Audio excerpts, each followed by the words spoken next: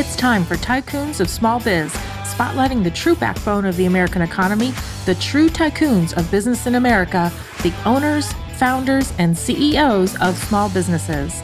The show's hosts, Austin Peterson and Landon Mance, are registered representatives of Lincoln Financial Advisors Corporation, a broker-dealer member SIPC, and registered investment advisor.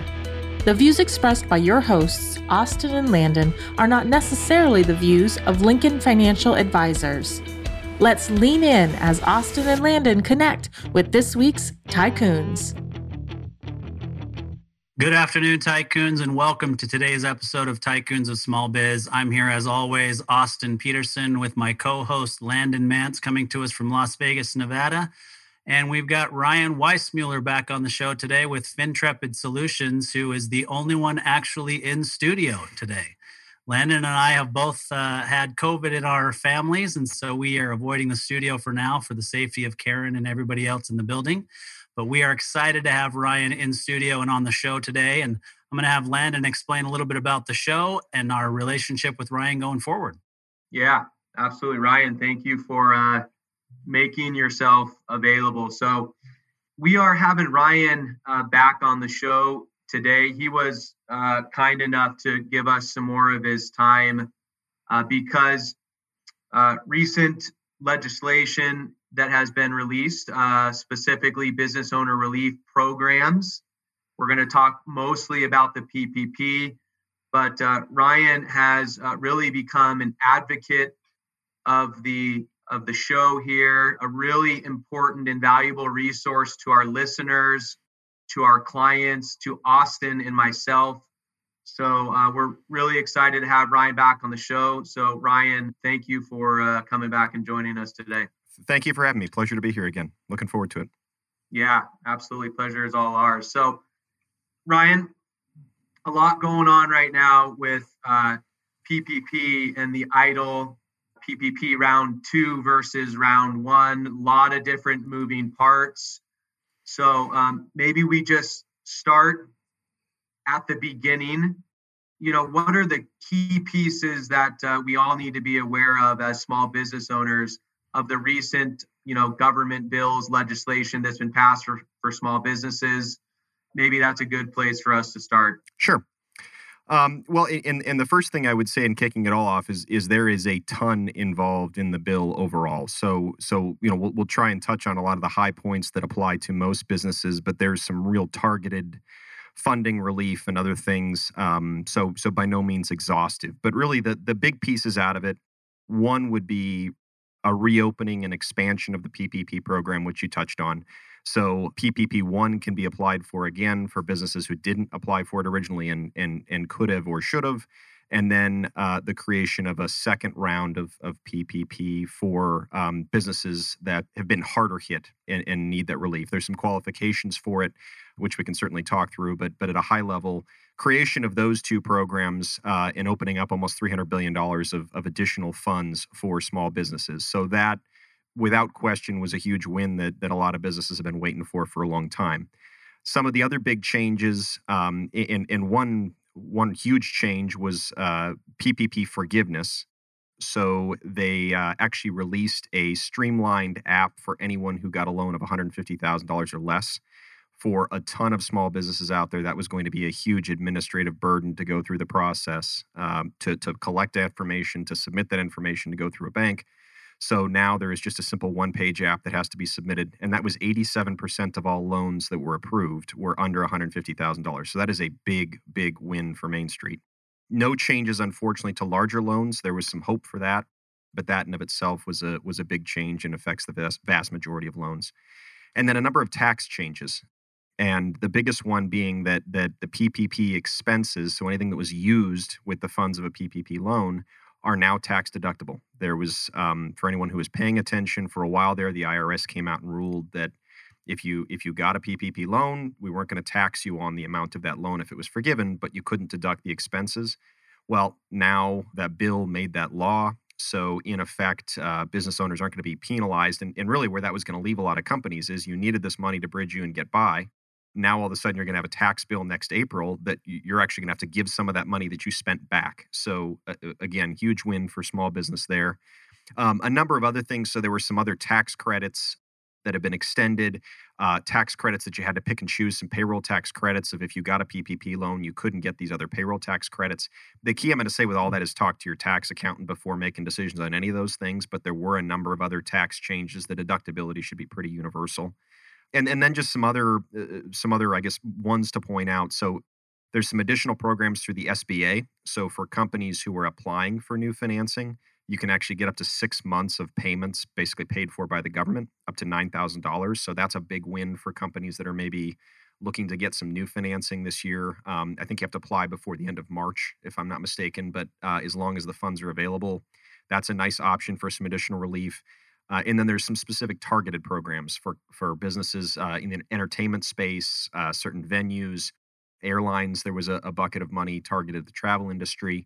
So those are, in general, those are the things that are going to apply to most businesses. But it was, I think I read this is the longest bill in text in the history of the U.S. government. So there's a lot more meat there, and I'm not going to tell you I've read through every. I read through a lot more than I wanted to of it, but I didn't read every word.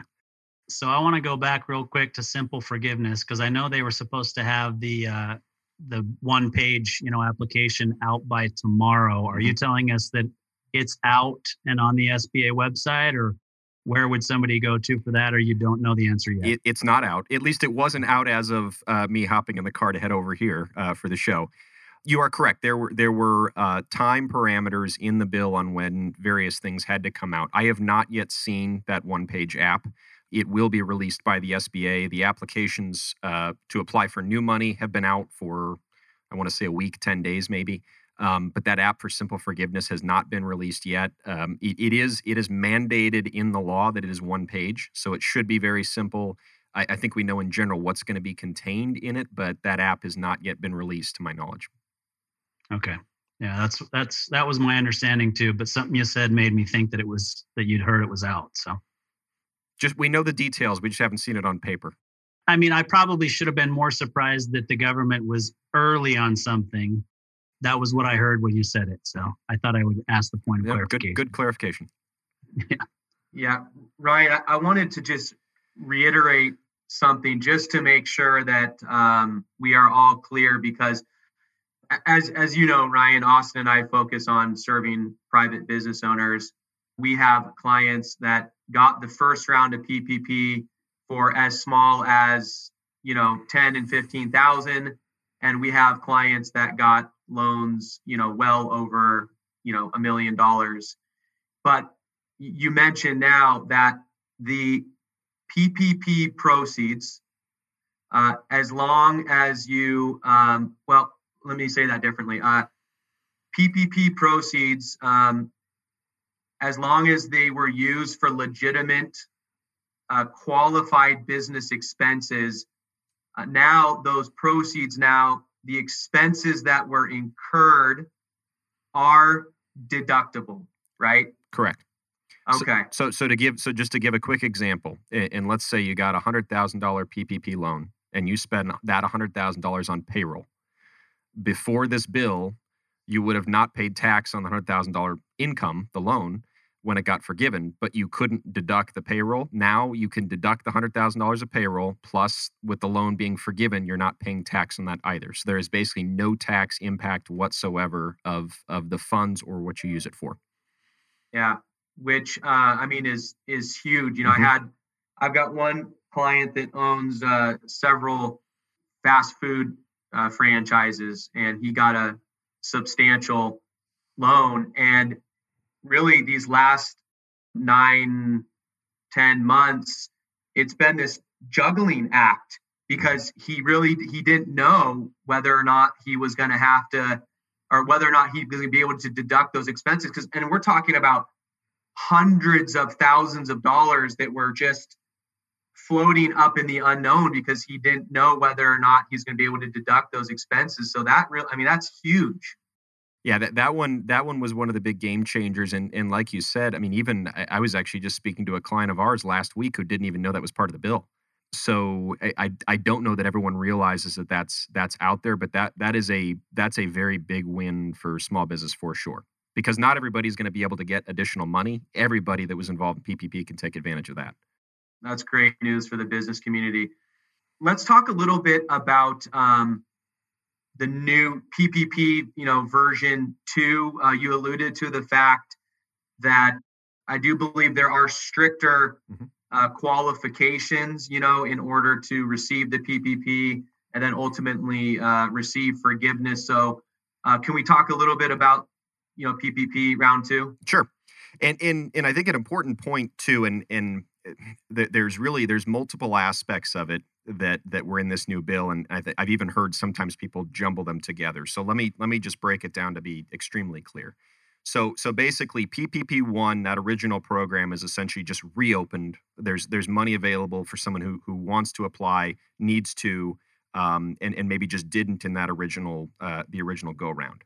The second piece, and you don't hear this one talked about much either, but we actually have a client that's in this situation, is they applied for a loan the first go round, but actually didn't get the full amount they were eligible for. You can actually reapply. So even if you're not eligible for additional financing, you can reapply to get the max amount you should have gotten.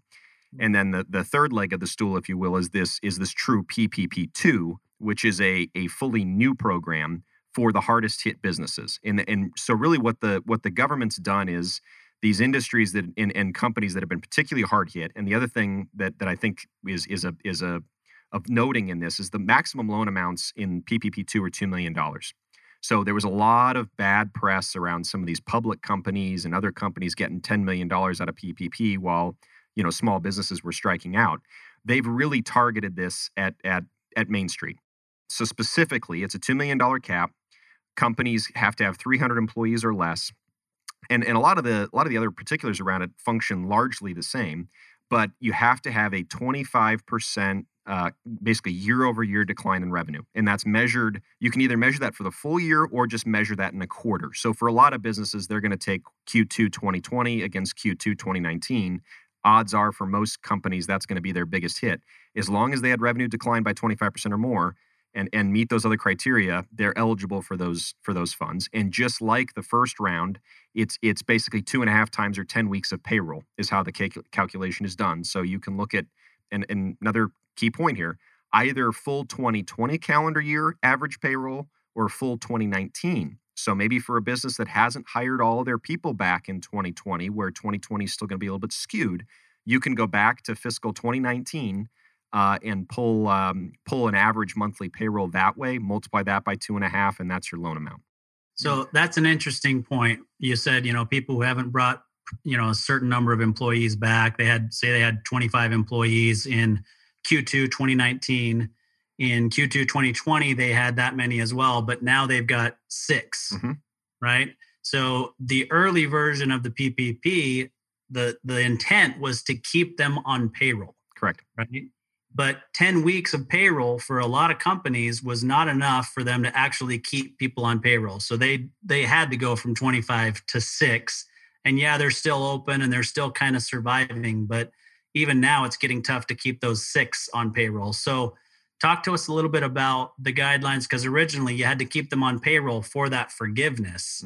So where are we now in terms of forgiveness and keeping people on payroll and all those sorts of things? Yeah. So the forms themselves are much more simplified. And really, I think this one has been, this is me reading into it a little bit, but I'll give you my take on it. So the original loan, Austin, you were 100% right. They were putting that out there to basically keep folks on payroll, and that's why they distributed the money they did.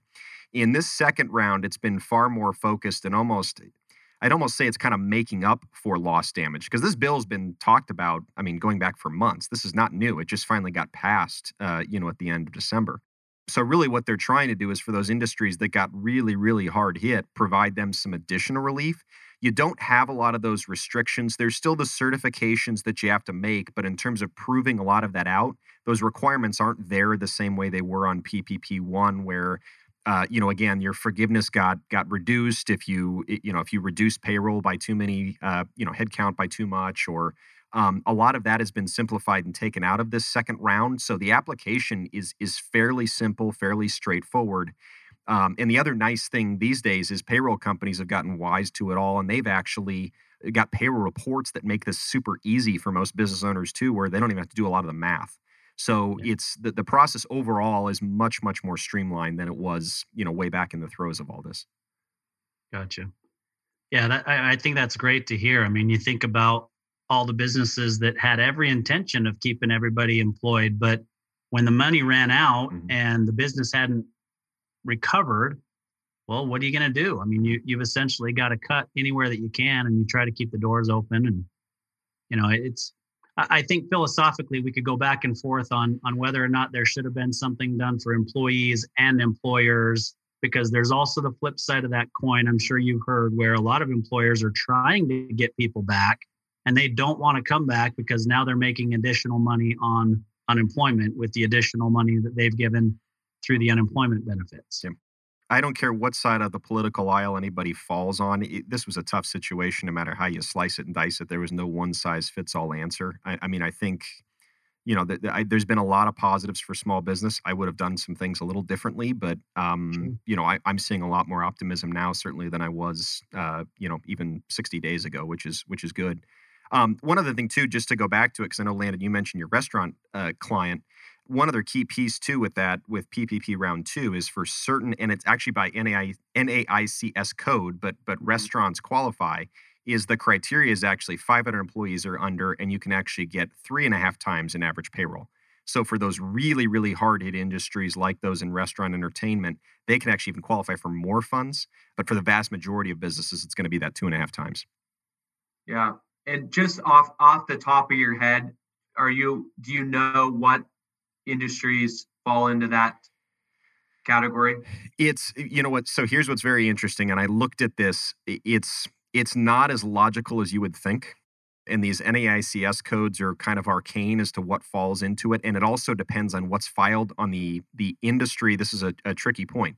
What service you provide that's listed on your tax return, that defines what code you operate under. So I actually found out that a client was not operating under the code they thought they were as far as the IRS is concerned. Thankfully, it didn't matter for them regardless related to this. But that's something I'd look into that's unique to each business. But check your tax return, because that's what's going to dictate that. Yeah. Okay. But overall, it's essentially travel, hospitality, restaurants. The hardest hit, correct. Yeah. Exactly. And then, like I said, there were some channeled, I think there was $15 billion for like entertainment venues and other hard hit in addition to PPP. But they've clearly tried to get very targeted, very focused with the businesses that need it the most. And they started out too, the way this has gone. So originally it was only available to lenders that were really serving kind of the underserved areas of the community. So some of the smaller businesses, some of the underserved, minority communities that weren't getting the attention the last time around. So I think the government was very intentional that they started with the least served, then worked up to the smaller banks who, again, were serving more the community type businesses. And it just today opened up to everyone. So they've been very, very methodical in the way this is rolled out, which, again, it's where the need is. Yeah. Gotcha. So is there anything that as business owners that we all need to be aware of, Ryan, when it comes to forgiveness and the application for forgiveness for round 1, in regards to applying for round 2? I don't know. Are there anything we need to be aware of? Any pitfalls? Just any information there that would be pertinent? Yeah. So there's a few criteria related to it. Now, to qualify for PPP2, you have to have gotten PPP1, and you had to have used the funds. You do not, and this is important, do not have had to have already had those funds forgiven. So if you spent all that money and let's say used it up in October and you haven't applied for forgiveness yet, you can still apply for PPP2. There's no restrictions there. So to some extent, forgiveness, those two things are a little bit mutually exclusive. And actually, a number of banks even aren't taking forgiveness applications right now. They've kind of put that to the side so they can process new loans. But for a business that wanted to and could, you could apply for PPP2 tomorrow and forgiveness on Friday. Yeah, I want to just mention something that just came to mind as you were talking. Obviously, Austin and I and you, we have no affiliation or allegiance to any type of, bank. However, there are banks that are a little bit more business owner friendly. So, not to knock any of the big banks, because they do some good stuff for business owners. But my comment here is kind of, are there certain types of banks that maybe people should look at to consider? Because I know I've had several clients that have come to me and said, I do my banking at ABC conglomerate and I can't even get in touch with anybody. So I'm going to go down to, XYZ local bank, and they were able to get in right away. So I don't know, maybe you have any thoughts or considerations there. Yeah, and I'll give a little bit of a generalization, but I think it'll answer your question. I think so. So one thing that I have noticed that's changed this time around is in the first round of PPP, a lot of banks were taking loans for businesses that weren't clients prior to that. Fewer banks are doing it this round. And we've been in contact with a lot of banks on a routine basis. And I can just some of the ones we know, I can tell you we're in that boat where they're not taking it for non-customers right now, whether that's because of the demand or just the time intensive nature of it. But I think to your point, there are a number of people that had a difficult experience this first go round getting the loan. Maybe their bank wasn't providing the level of service they need. And I saw that, from a variety of banks. I think I would categorize it this way. So it's the path of least resistance. It's going to be faster if it's a bank that already knows you. So, there's a lot of companies out there that have multiple banks. And if you had a bad experience with one, but yet you have a relationship with another, that's probably helpful. If you don't and you're looking at something brand new, I think you do need to find out who's accepting them. The community banks in general have done I would say they've done a more, on a broad scale, a better job of managing through it. And I think part of it probably because they're more used to dealing with some of those more unique, smaller transactions. But I would leverage, first and foremost, I'd leverage the relationship. And we actually have a customer that's in that boat. They had two banks they worked with. They first time didn't go well, so they went to the other bank, and they've been great in providing information. They've been very helpful. Because the other thing that's different this time around, and I can tell you this about one of the decent sized banks that had some challenges in round one, they put together a very slick portal for round two that I think is going to be much, much more user friendly, better for the customer. So it's something you've really got to weigh. I mean, the one thing I would say is there were folks there in the early going that ran into trouble that were applying at 4 banks. Be careful. I'm not going to tell you that don't do that under any circumstance, but that actually, people were getting applications kicked and then going back in the queue, and this money's not going to last forever either. So just make the best decision you can. Make sure you have somebody that you can talk to. The relationship is the most important thing. Forget ultimately who's handing over the money to you. You want to have somebody in there who's advocating for you, who understands your business. And if it takes less time to get somebody up to speed, the better off you are, even though it is a simplified process. Yeah, so let me weigh in, put my 2 cents in there actually. So I've had a few clients actually that received PPP funds in round one that ultimately had a terrible experience with their current bank at the time, right? And they've switched banks since because of it. Some of them, it was the bank that they ended up getting PPP financing through, and they just switched to that bank because they got it done for us, and I'm going to show my allegiance. Some of it was just, you couldn't come through for me when I needed you. And so why should I stick with you? And so they switched to a more community business owner oriented bank, right? And essentially I'd given them a couple of different options to interview, and they chose one or two of the options I gave them. But the last thing that and it was essentially the larger banks that weren't ready. You're right. This time, I'm sure they're ready. They've figured it out. They don't want to miss out on the opportunity the second time around. And relationships are important.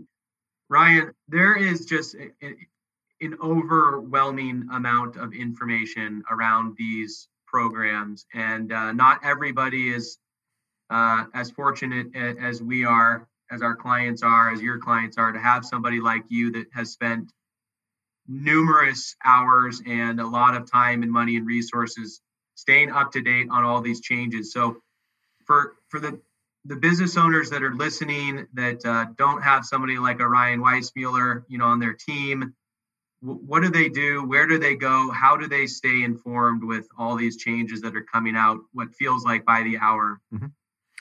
Well, one thing I would point everyone to, and I think there's the interesting thing that we've run into a lot with all these different government regulation changes and bills and so forth, even going back to when this all started in March, is there was a ton of information out there. Some of it was conjecture, some of it was slightly off contextually, some of it was just plain wrong. But it has made a more than one CEO's head spin through all this, and understandably so. One place I will tell you that has been a very good source of information is the SBA itself. The SBA.gov, their website, they actually update and keep FAQs that they provide on a fairly routine basis. Now, interestingly, they have not updated those since December 9th. I checked that as of this morning. So my guess is there's going to be another wave of those that comes out. But basically, every time there's been material changes to the program, you can go and just read those last. I think they're on number 53 or 54, if I recall. You can just read the ones after that and kind of understand specific changes. And again, that's the SBA putting it out. They're the ones ultimately administrating the program. So that's straight from the horse's mouth. So that would be one that I would encourage people to go to. It's easy to find, easy to get. And they've actually done a good job. The SBA has of that. The applications are all up there. Eventually, Austin, as you were talking about, that new forgiveness form for the 150K loans and under will be on the SBA website. So that's always a place just to go check, look for updates, et cetera. Now, you can Google search it and find lots of information, but I'll just give you a great example. This is why you got to be careful. I read something that was from a fairly reputable source that said you can look at quarter over quarter revenue, and you get to pick the quarters. So somebody could say April through July of 2020 versus April of July of 2019. Well, the bill, and again, I read it, says very clearly calendar quarter, January to March, April to June, et cetera. So that's a group that's putting out information that's just misleading. So that's where you've got to be extremely careful and make sure, some of those details are really important. The next place I'd go is the one we just talked about, your lender relationship. So whether that is a Lendio or, a bank like many people, hopefully their banker, and maybe they're not the direct point of contact, but can at least point them to the bank resources. Now, a number of banks, my inbox has been blown up, have done a good job sending out, information updates. Here's what's happening with our portal, et cetera. But for a lot of businesses, there are nuances to it. There's little tweaks involved. I'll give you another example. We've got a client, like I told you, that was in that reapplication process where they didn't get enough funds in their first round of PPP. There's not an application out there for that yet. The SBA has iterated and reiterated that exists. We don't know where to go. So literally had a conversation with their lender, and basically they kind of walked us through, this is what you're going to do initially. And if something changes, it changes, and we'll go. So that relationship, to be able to get answers to some of those questions that aren't as obvious, I would definitely maximize that, because the lenders are still on the front line of this thing. And one thing that I think is important for all the business owners to remember out there, the lenders are here to help. So this money going to their clients, it benefits them, it benefits their clients, because obviously they want healthier clients. But at the end of the day, they also want their clients to get these loans forgiven. So everybody is kind of aligned in an interesting way to get all this done. So the lenders are very much inclined to give you good information. And then the last piece that I would check in my experience, has been a very good source, is your CPA. It may be a small firm, but they probably have resources to some larger libraries. Certainly a lot of the larger firms and regional firms have been putting out a ton of good information. Those three areas, you should be able to get just about everything you need to know. Just be cautious. Well, my neighbor did this, or I read this on, I saw this on a Google search, because I've just seen it enough where that information may not apply directly, or it may not even be right. And again, the last thing you want to do is make a simple mistake and get a loan kicked back, which again, you may submit it, find out you get it kicked back a week later, and then have to rush and scramble. And I don't think the money's gonna be gone in a week, but it's not gonna be around forever. Yeah, very, very good advice.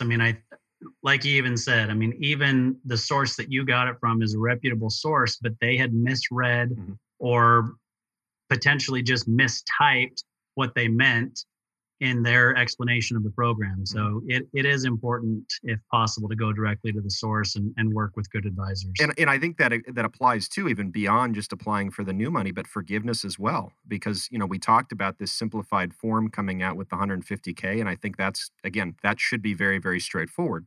What there was no change to was any of the larger loans. We know that loans 2 million and up are automatically getting essentially audited by the SBA. But for Yeah. those larger loans, there's still some questions out there of, one of the SBA, on the SBA site, it tells you that they're evaluating need both before and after the loan. Somewhat vague, but what exactly does that mean? Again, your lender's going to know because they're the ones that are going to be collecting that information. So work with them. How do you make their life as easy as possible by getting them what they need? They're incented too to help you get that forgiveness because they don't want these loans sitting on their books forever. But reach out to them on the forgiveness side too, and that's whoever gave you the original loan. So if you're switching lenders, you still have to apply for forgiveness by whoever's on the paper that gave you that first PPP loan. So I've got an interesting question that fits with one of my clients that I think is probably a fairly common situation in the small business owner community. So what if in round one, you took a PPP loan for one of your entities, but another entity was doing just fine, and so you didn't apply for PPP at that point? Can you still apply for PPP1 for the other entity and then PPP2 for the first entity that you took PPP1 for? So there are rules around the affiliations, and it relates to employee counts and control and those kinds of things. But so I'll give you a fairly generic answer, but in most cases the answer is yes. And so is the caveat to it again with that. So if an entity got PPP1 and they meet the criteria for PPP2, they can apply. Now, to your other question, maybe they didn't take the money because they weren't sure they needed it and then realized 60 days in they really did. They can go back and apply for PPP1, but again, they're going to have to testify to the need. So they're going to have to provide demonstration that the funds were needed, because that's really what the government is trying to make sure of this time around, is they're not just giving the money to people who apply for it, but to people whose business has actually suffered some kind of adverse effect. But in general, I mean, I would certainly, without knowing all the details, my inclination would be strongly to certainly apply for it. Are there broad themes that you're seeing in the market now about this legislation, finally being passed? I mean, are you seeing, let me rephrase that. So obviously there are themes that have emerged in the last couple of weeks specifically, but I do want to hone in specifically on a comment you made maybe 20 or 30 minutes ago about you interacting with your clients and everybody kind of having a more positive outlook of what the future looks like. So let's talk about the themes that you're seeing in the market now, specifically to this small business relief, and then just overall what you're hearing from your business owner clients about 2021 and beyond. Sure. I think the biggest thing, and I think I mentioned this earlier in this conversation, but I know I say it all the time. The entrepreneurial spirit is still as strong as it's ever been. So, even during the throes of this and some of what you read, I don't ever think Main Street was as in bad a shape as some people would lead you to believe. Now saying that, I know people who have lost a ton, through this process. It has not been an easy ride, but that's different between laying down and giving up the fight, because what I've seen is Main Street has fought back and Main Street's winning. So I think there is a good sense of optimism. I think for a lot of businesses, this was a shot in the arm. So maybe if you look at it, PPP1 for a lot of companies kept the doors open. This is really what's going to allow these businesses with PPP2 to really continue to stabilize and hopefully to get to a point where they're thriving very, very soon. So I think that's one piece. I think the other thing you're seeing too, though, and it goes in line with that optimism, is I think there's still some pent-up demand. There's obviously a sense of relief of this legislation finally being behind us. And again, regardless which side of the political aisle you fall on, just the fact that all this election stuff is behind us. I realize there's still some discord in Washington, but at least we've taken some steps forward. There's a vaccine now. I think in general, I'm having more and more conversations with CEOs who can actually, at least in their mind's eye, see an end to some of this. So they're willing to start thinking about some decisions, thinking about propelling some things forward. So I think in general that optimism, and the other thing that's definitely out there is companies are making it happen. And so the thing I tell a lot of, I have the conversation with our clients and others is, if you're not doing it, your competitor might be. So what do you need to be doing right now to move the ball forward? And there's nothing wrong with an intentional pause. You need to stop at base camp every now and then, but you better decide if you're hiking up the mountain or down the mountain, but don't stand still. because you'll get passed if you do. And I think that's definitely happening out there too, is there are companies very, very hard hit by this that are moving forward, trudging again, have figured out how to navigate in this new environment. And let's be real, it's created a lot of opportunities. I mean, look at e-commerce, look at, there's going to be some industries that have been disrupted, and it'll be very interesting to see where they go. But there have been some real opportunities elsewhere that I think there's a lot of opportunity to be taken advantage of, and we're seeing companies do that on a regular, routine basis. And I have been really impressed by the level of innovation that has occurred. Yeah. I would even go as far as to say that companies that weren't affected at all, like not even one iota from a revenue standpoint, have taken a look in the mirror and realized, gosh, I was on cruise control, and it's time for me to do things a little bit differently so that I can take my business from here to here over the next decade. Mm-hmm. And if I make some small tweaks now, because this made me think about it, I'm going to be, better off because of it. And so will the economy, and so will my employees, and so will, it's a, what's the word I'm looking for? Domino effect, right? So I completely agree with that. And really, like you said, even a business that wasn't directly affected, seeing something like COVID come out of nowhere, rip the Band-Aid off for a lot of businesses. And maybe something you're willing to ignore 6 months ago because things were fine and, we could get by without it. Maybe that tire was just a little bit flat. They're looking at all four wheels now. And I think that, again, is a very, just that intentionality, that focus in some areas, a little bit maybe more of a focus on execution. And again, flexing that entrepreneurial muscle, that's all good. I mean, that's going to help us going forward. Yeah. Understanding that there's a different way to do things. I mean, there's just a lot of good that eventually will come out of this, or already has come out of it. I'll just give an example of our business. I mean, Landon and I's business, when the market tanked in the middle of March, a lot of people in our business would feel like going into this cocoon and avoiding the phone, right? And if you don't do that, and you get proactive and you reach out to your clients and you talk to them and you say, by the way, I do these Zoom meetings now. I know we were scheduled to do this. It's not a good idea for us to meet in person right now, but I'd still like to have our review call and go through certain things. It's given me an opportunity. I've been doing this for 20 years. It's given me an opportunity to look at my business in a completely different way and realize, you know what, going forward, I can actually be more efficient than I was before. I can serve my clients better than I was serving them before. And guess what? Revenue is going to increase because of it. Mm-hmm. And my business will be on a different trajectory because of it.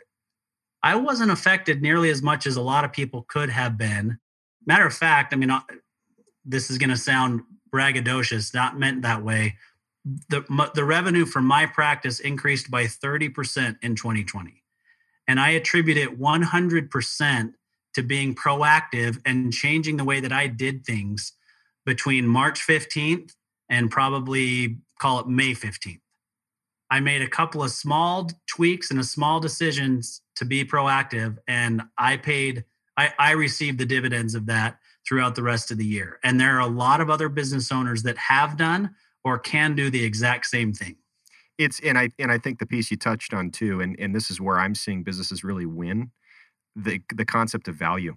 You can't just sell your product anymore. It's what value are you bringing? Because I don't care what kind of if you're a virtual environment or an in-person analog environment, value doesn't change. You recognize value. The way you deliver it might be slightly different, but value is value.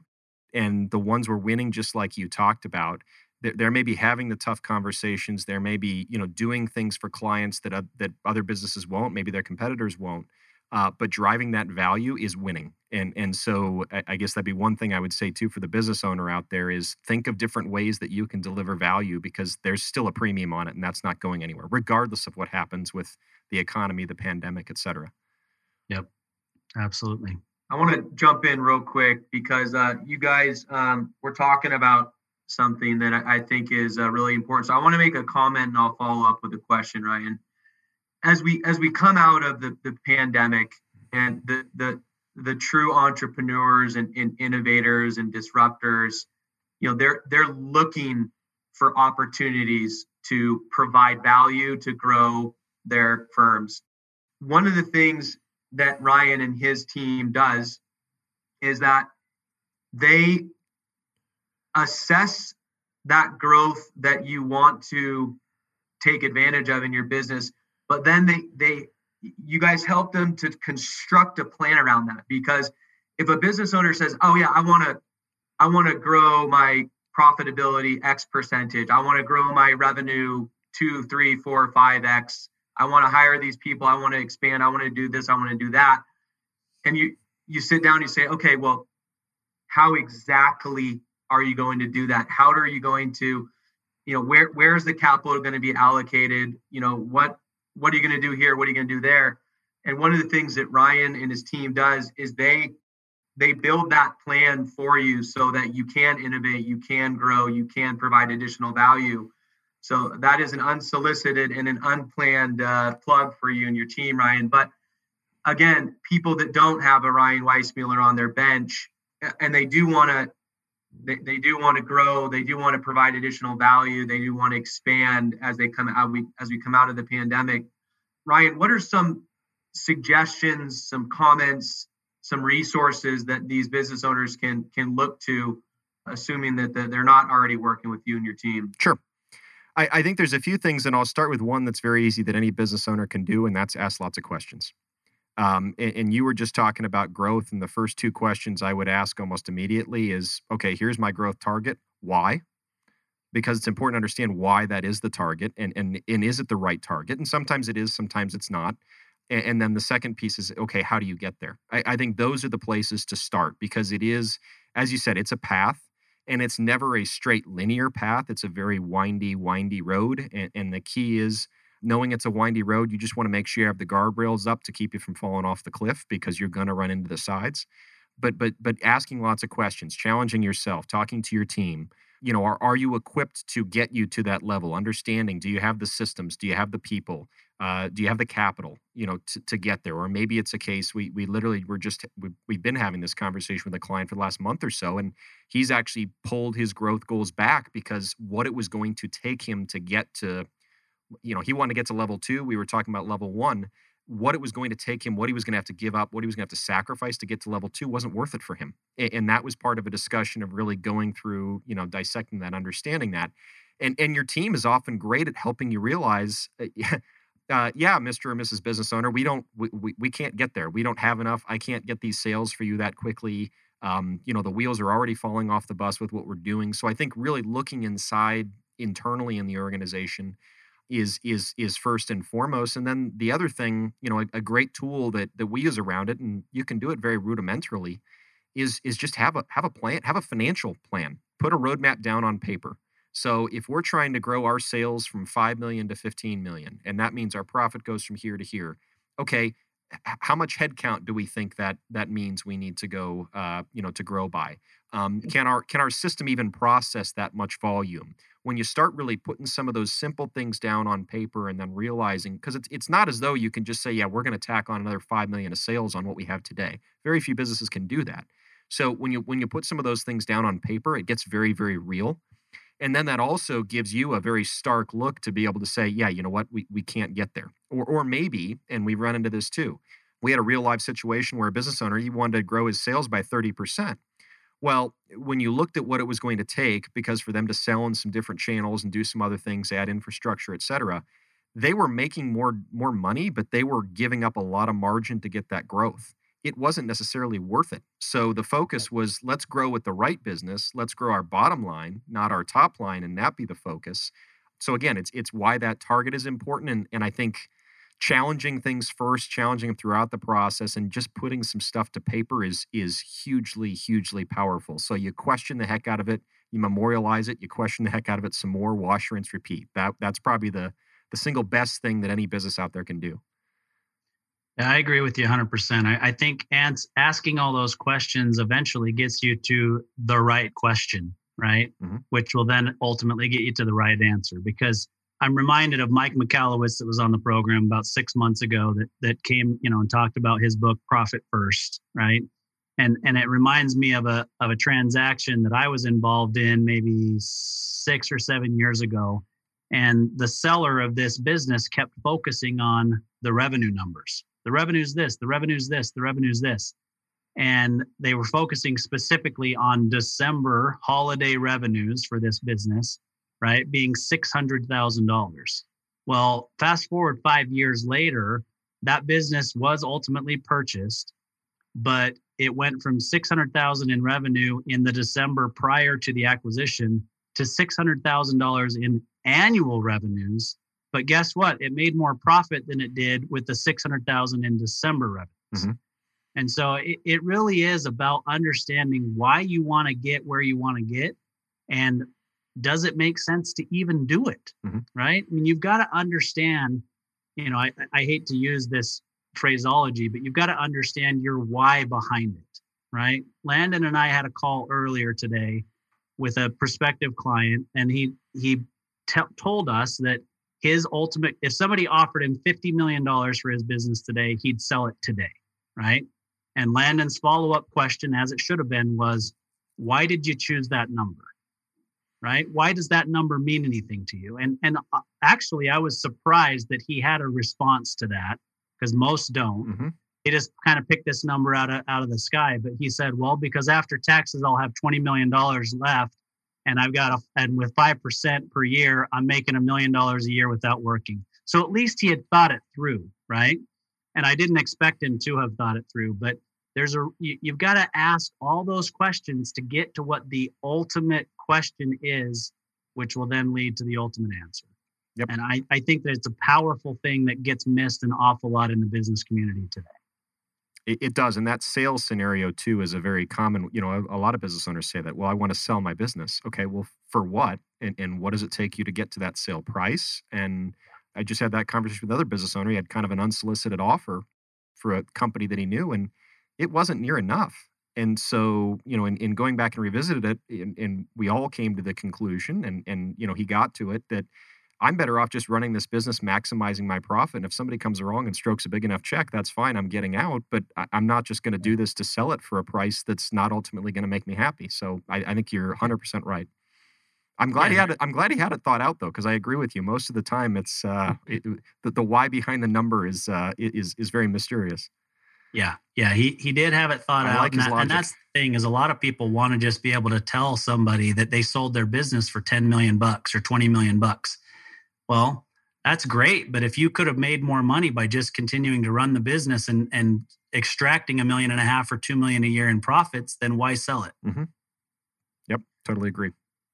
Well, Ryan, as we push up against time here, I don't know, maybe let you decide what you think is most important to share.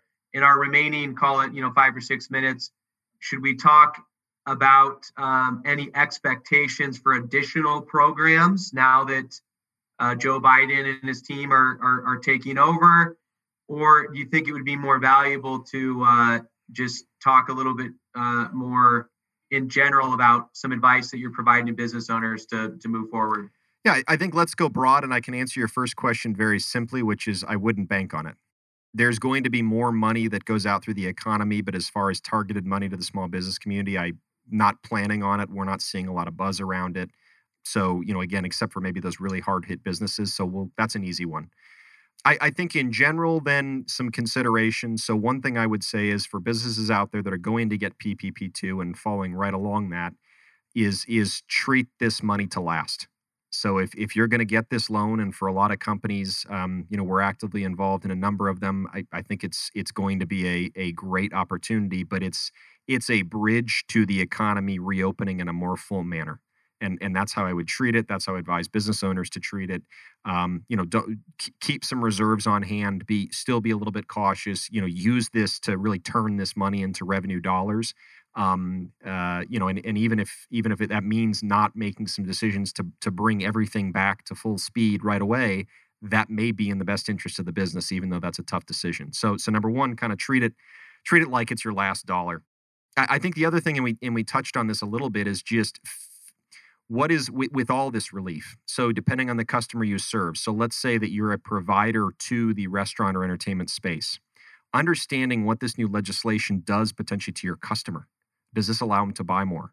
understanding what this might do to your competitor. What are the secondary and tertiary effects of this bill? I think that's really, really important, and that's not often a step that we all naturally take, right? We're so focused on being in our own businesses and kind of keeping things running. But I think understanding that, because that's also going to help you understand where you go with your business in certainly 2021 and maybe beyond, are your customers getting healthier where maybe they can buy more? Maybe your customers are in a position where they can pay you a little bit quicker. Maybe you've gotten deferred with some of your customers. Let's again go back to that restaurant example. So taking a deep breath and understanding what does this allow you to do, as well as, obviously the simple answer is I would map out what you're going to do with the money yourself in your own four walls. But outside of that, I think the trickle down effect, the domino effect, to reference something we talked about earlier, is going to be very powerful and very important. So that's something I would definitely say to keep in focus. And then, I hit on it, but I'd say it again, is just take intentional action. I use a lot of analogies. They're very popular in our shop, but know where you are and know where you're going. So it's okay to take a break. Maybe you get your PPP2 money and you just take a break and pause for a second. We're going to let a little bit of dust lie, especially here in Arizona, where, we're still apparently the worst place to be in the world. And maybe you do pause for a moment, take a breath, but do it for a reason. And maybe you do need to go back down the mountain a little bit to go to a lower base camp. That may be fine too. Maybe you're going to scale that mountain, but scale it a little bit more slowly. Just do it intentionally, but take action. Because again, like I talked about, the entrepreneur is not going to stop. They're not going to slow down. Most entrepreneurs aren't going to wait for the government to do anything further for them. A lot of them weren't waiting at this point. There were a lot of companies that, I'm sure you guys saw it too, that just clawed tooth and nail to get where they wanted to and needed to. So I think take action, be intentional. And the last thing I would say, and this is more to all of us, go support small business. It is still a tough time out there. Go get takeout from a local restaurant. Try to support the people out there. Try to support those fellow entrepreneurs. We owe it to them, because there's a lot of people out there unsung every day that are just grinding to keep their doors open. Go see your dry cleaner, because let me tell you, their business has been suffering. Take care of small business around us. We all owe that. I couldn't agree with you anymore if I tried. It's funny you mentioned the dry cleaner, because I remember walking into my own dry cleaner and his eyes lit up because I was carrying clothes in instead of just picking clothes up, right?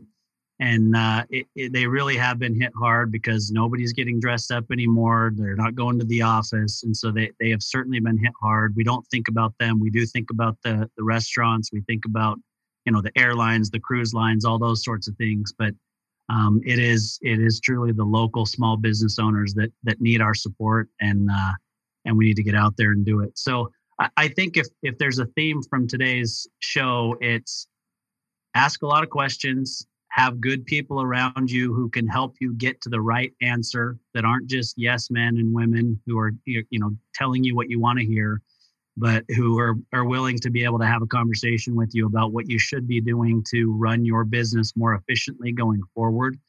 We've learned some lessons throughout this. It wasn't a lesson that I ever wanted or expected to learn myself after 20 years in business, but I do think that it's helped us all, and that we will be the better for it. I want to remind our audience how lucky they are to have a guest like Ryan Weissmuller to come on the show and to share this information with them. We're happy and grateful to call Ryan a partner of the show and a real advocate for the show. You're going to hear from him more going forward. You'll also be able to hear from him in the newsletters that we put out. He'll help us with some different articles and so forth. So we really look forward to a closer partnership with you throughout 2021 and beyond as well. Thank you, guys. Appreciate it. Thanks so much again for having me. Yeah, thanks, Ryan. Thank you, Ryan.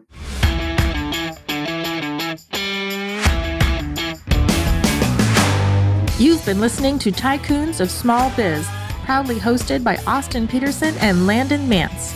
Austin and Landon are comprehensive financial planning professionals specializing in financial, estate, and succession planning for small business owners.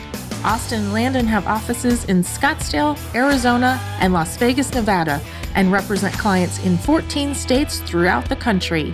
Join Austin, Landon, and the featured Tycoons live every Tuesday at 1 p.m. right here on Business Radio X and your favorite podcast platform.